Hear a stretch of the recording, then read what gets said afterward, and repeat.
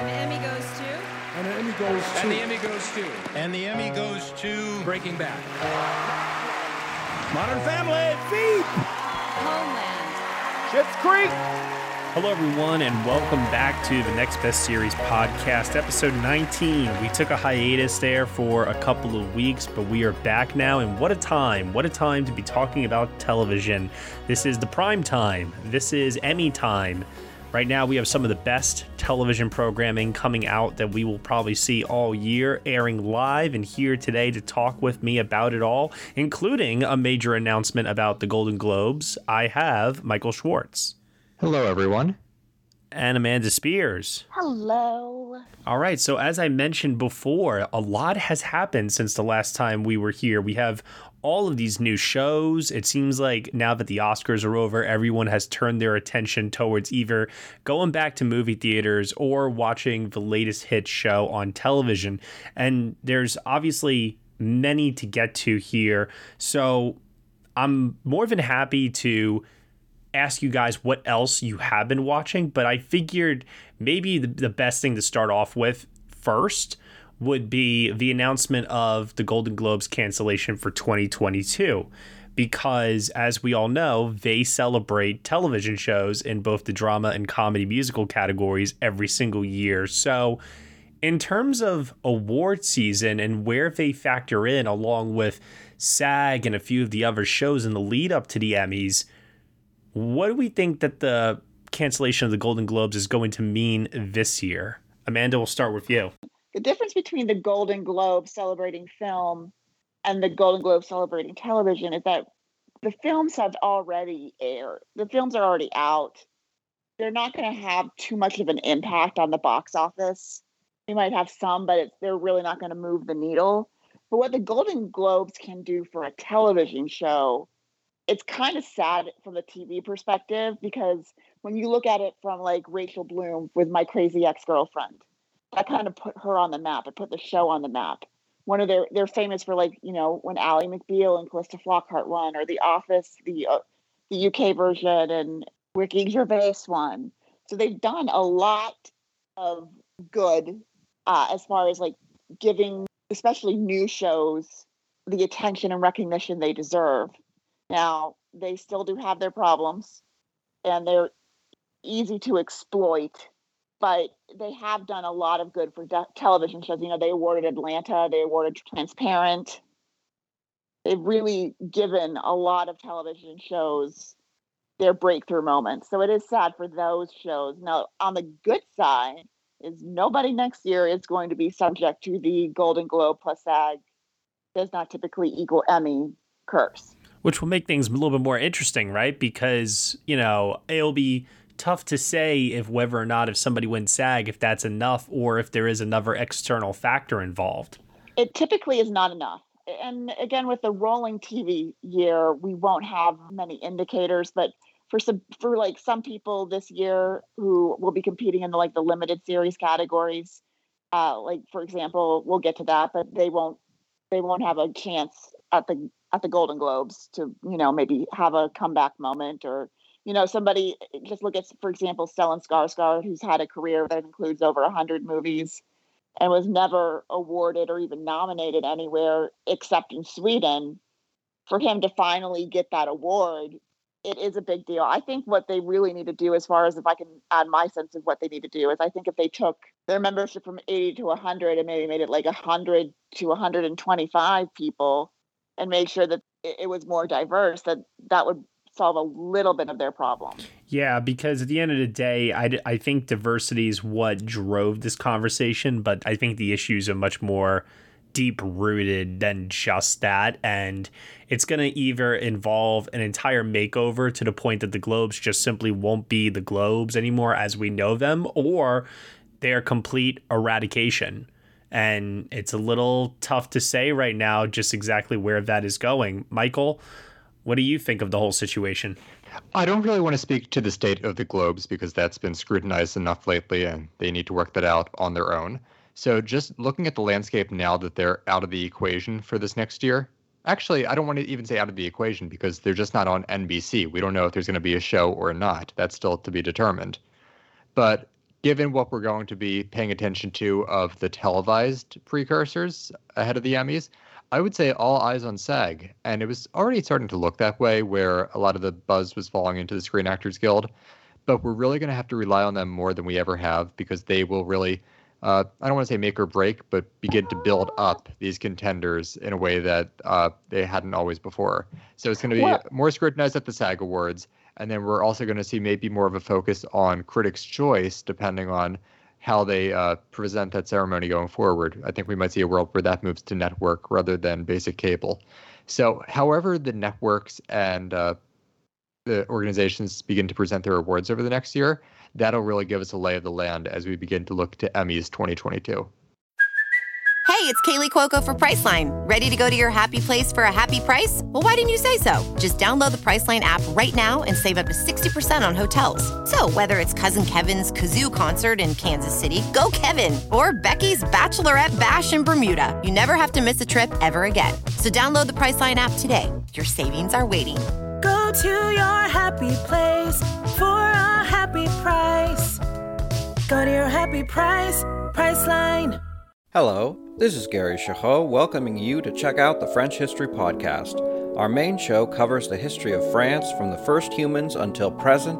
If you liked Mike Duncan's The History of Rome and wanted a similar program covering the land of beauty, culture, and love, we are exactly that.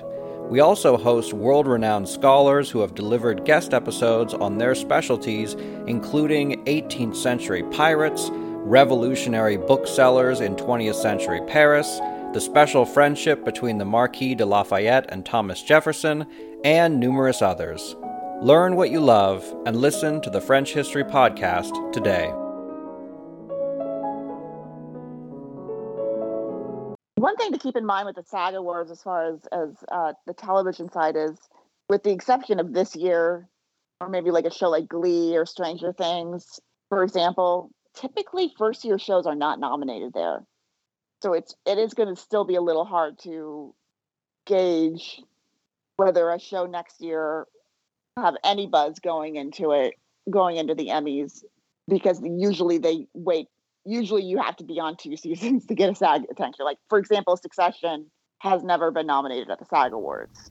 Yeah, but also, too, with the SAG membership consistently going up in numbers and most of those people not being actors, I feel that there is maybe going to start to become more of a populist mentality about them. And I feel like that's already started to actually happen versus more of this insular actors celebrating actors mentality, you know?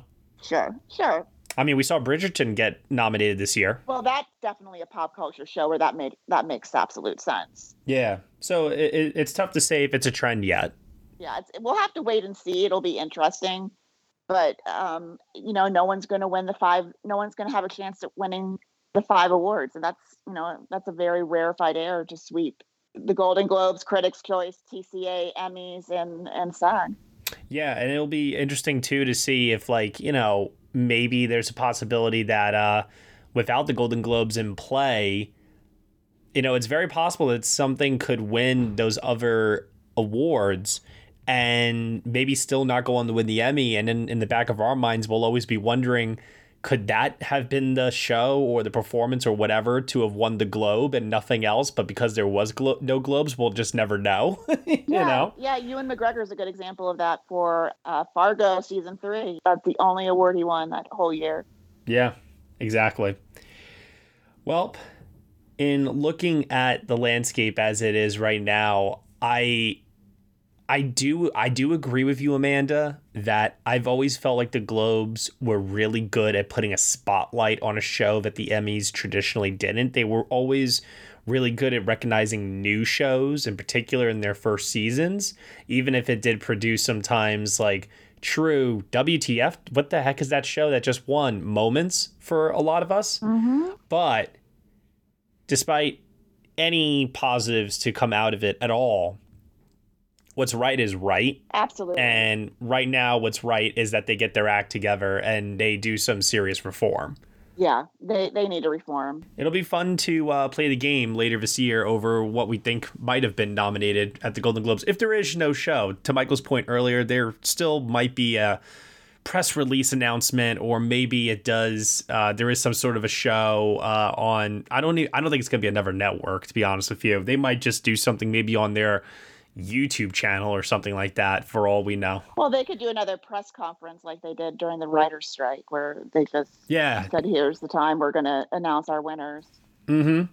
Although, in my own personal opinion, I don't think they should do anything. I think that if they do anything at all, even a bare minimum, my gut feeling tells me it'll be bad PR. But if the message, and they would have to like come out and say this, if they say, hey, we're putting out a press release this year of our nominees and our winners because we want to prove to people that we aren't just about the parties, the favors, and the expensive fancy boat trips to concerts and share, and I don't even know what else. Yeah. Basically, we're about celebrating what is the best of the year. If they are going to stick true to that, and that's going to be their new motto moving forward, then you know what? I'd say let them have it. But if they just put out a press release as almost like a defiant F you, we're still going to do something, like that's going to send the wrong message to people, I think. Mm-hmm. No, I definitely agree. All right, so let's talk about all those shows that won't be nominated for Golden Globes this year. I want to break this down into a couple of different shows here, and then once I'm done breaking those down, we can then go individually based on what you have been watching and if I didn't mention something. So why don't we first start off with HBO's Mayor of Easttown, starring Kate Winslet, Evan Peters. This show is right now at a point where we only have 2 episodes left. I feel like it's really started to peak at this point in terms of interest. The ratings are continuing to go up week by week. Everyone seems to really be loving it. Michael, you're from the Philly area. Tell us what you think. So just to clarify, I'm not just from the Philly area. I am from the suburbs where this show takes place. This is my show. These are my people. This is like filmed in my backyard. And there's a very specific dialect in my suburbs that Kate Winslet had to learn, which I just find to be the funniest thing that out of all the accents in the world, she's literally doing my neighborhood and doing a terrific job at it. I mean, SNL thought it was hysterical too. Yeah. We should just say before we go any further, if you haven't watched the last episode, please stop now. Oh, yeah, definitely. Skip forward like 10 minutes. Hey everyone, sorry to interrupt, but this is a preview of episode 19 of the Next Best Series podcast, part of the Next Best Picture podcast. If you would like to get the rest of this podcast, you will have to head on over to our Patreon for Next Best Picture, where for $1 minimum a month, you will get the rest of this episode along with other exclusive podcast content as well. You have been listening to the Next Best Series podcast, part of the Next Best Picture podcast umbrella, and you can subscribe to us anywhere where you subscribe to podcasts. We are proud to be part of the Evergreen Podcast Network, and if you want to leave us a review on Apple Podcasts, feel free to do so. Thank you so much for listening, as always, and we shall see you all next time.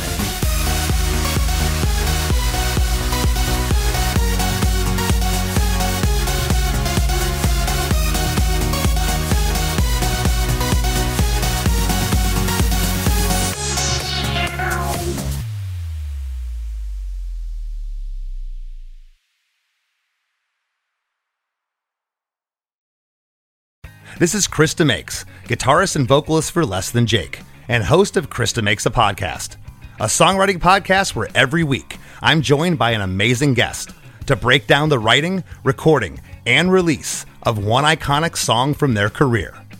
In our giant evergreen back catalog of episodes, we've had rock legends such as Dee Snider and Huey Lewis, punk rock favorites like Mark Hoppus, Fat Mike, and Brett Gurewitz, and up-and-coming artists of today such as Liz Stokes of the Beths and Genesis Owusu. We've had guests from all genres and styles of music, and I guarantee that if you peruse our back catalog, you'll see several episodes that'll make you say, man, I gotta hear that. Whether you're a fan of music or a creator of music yourself, you'll take away a whole new appreciation for the songs you know and love. Krista Makes a Podcast is available for free on all the places you could possibly listen to podcasts, and new episodes come out every Monday.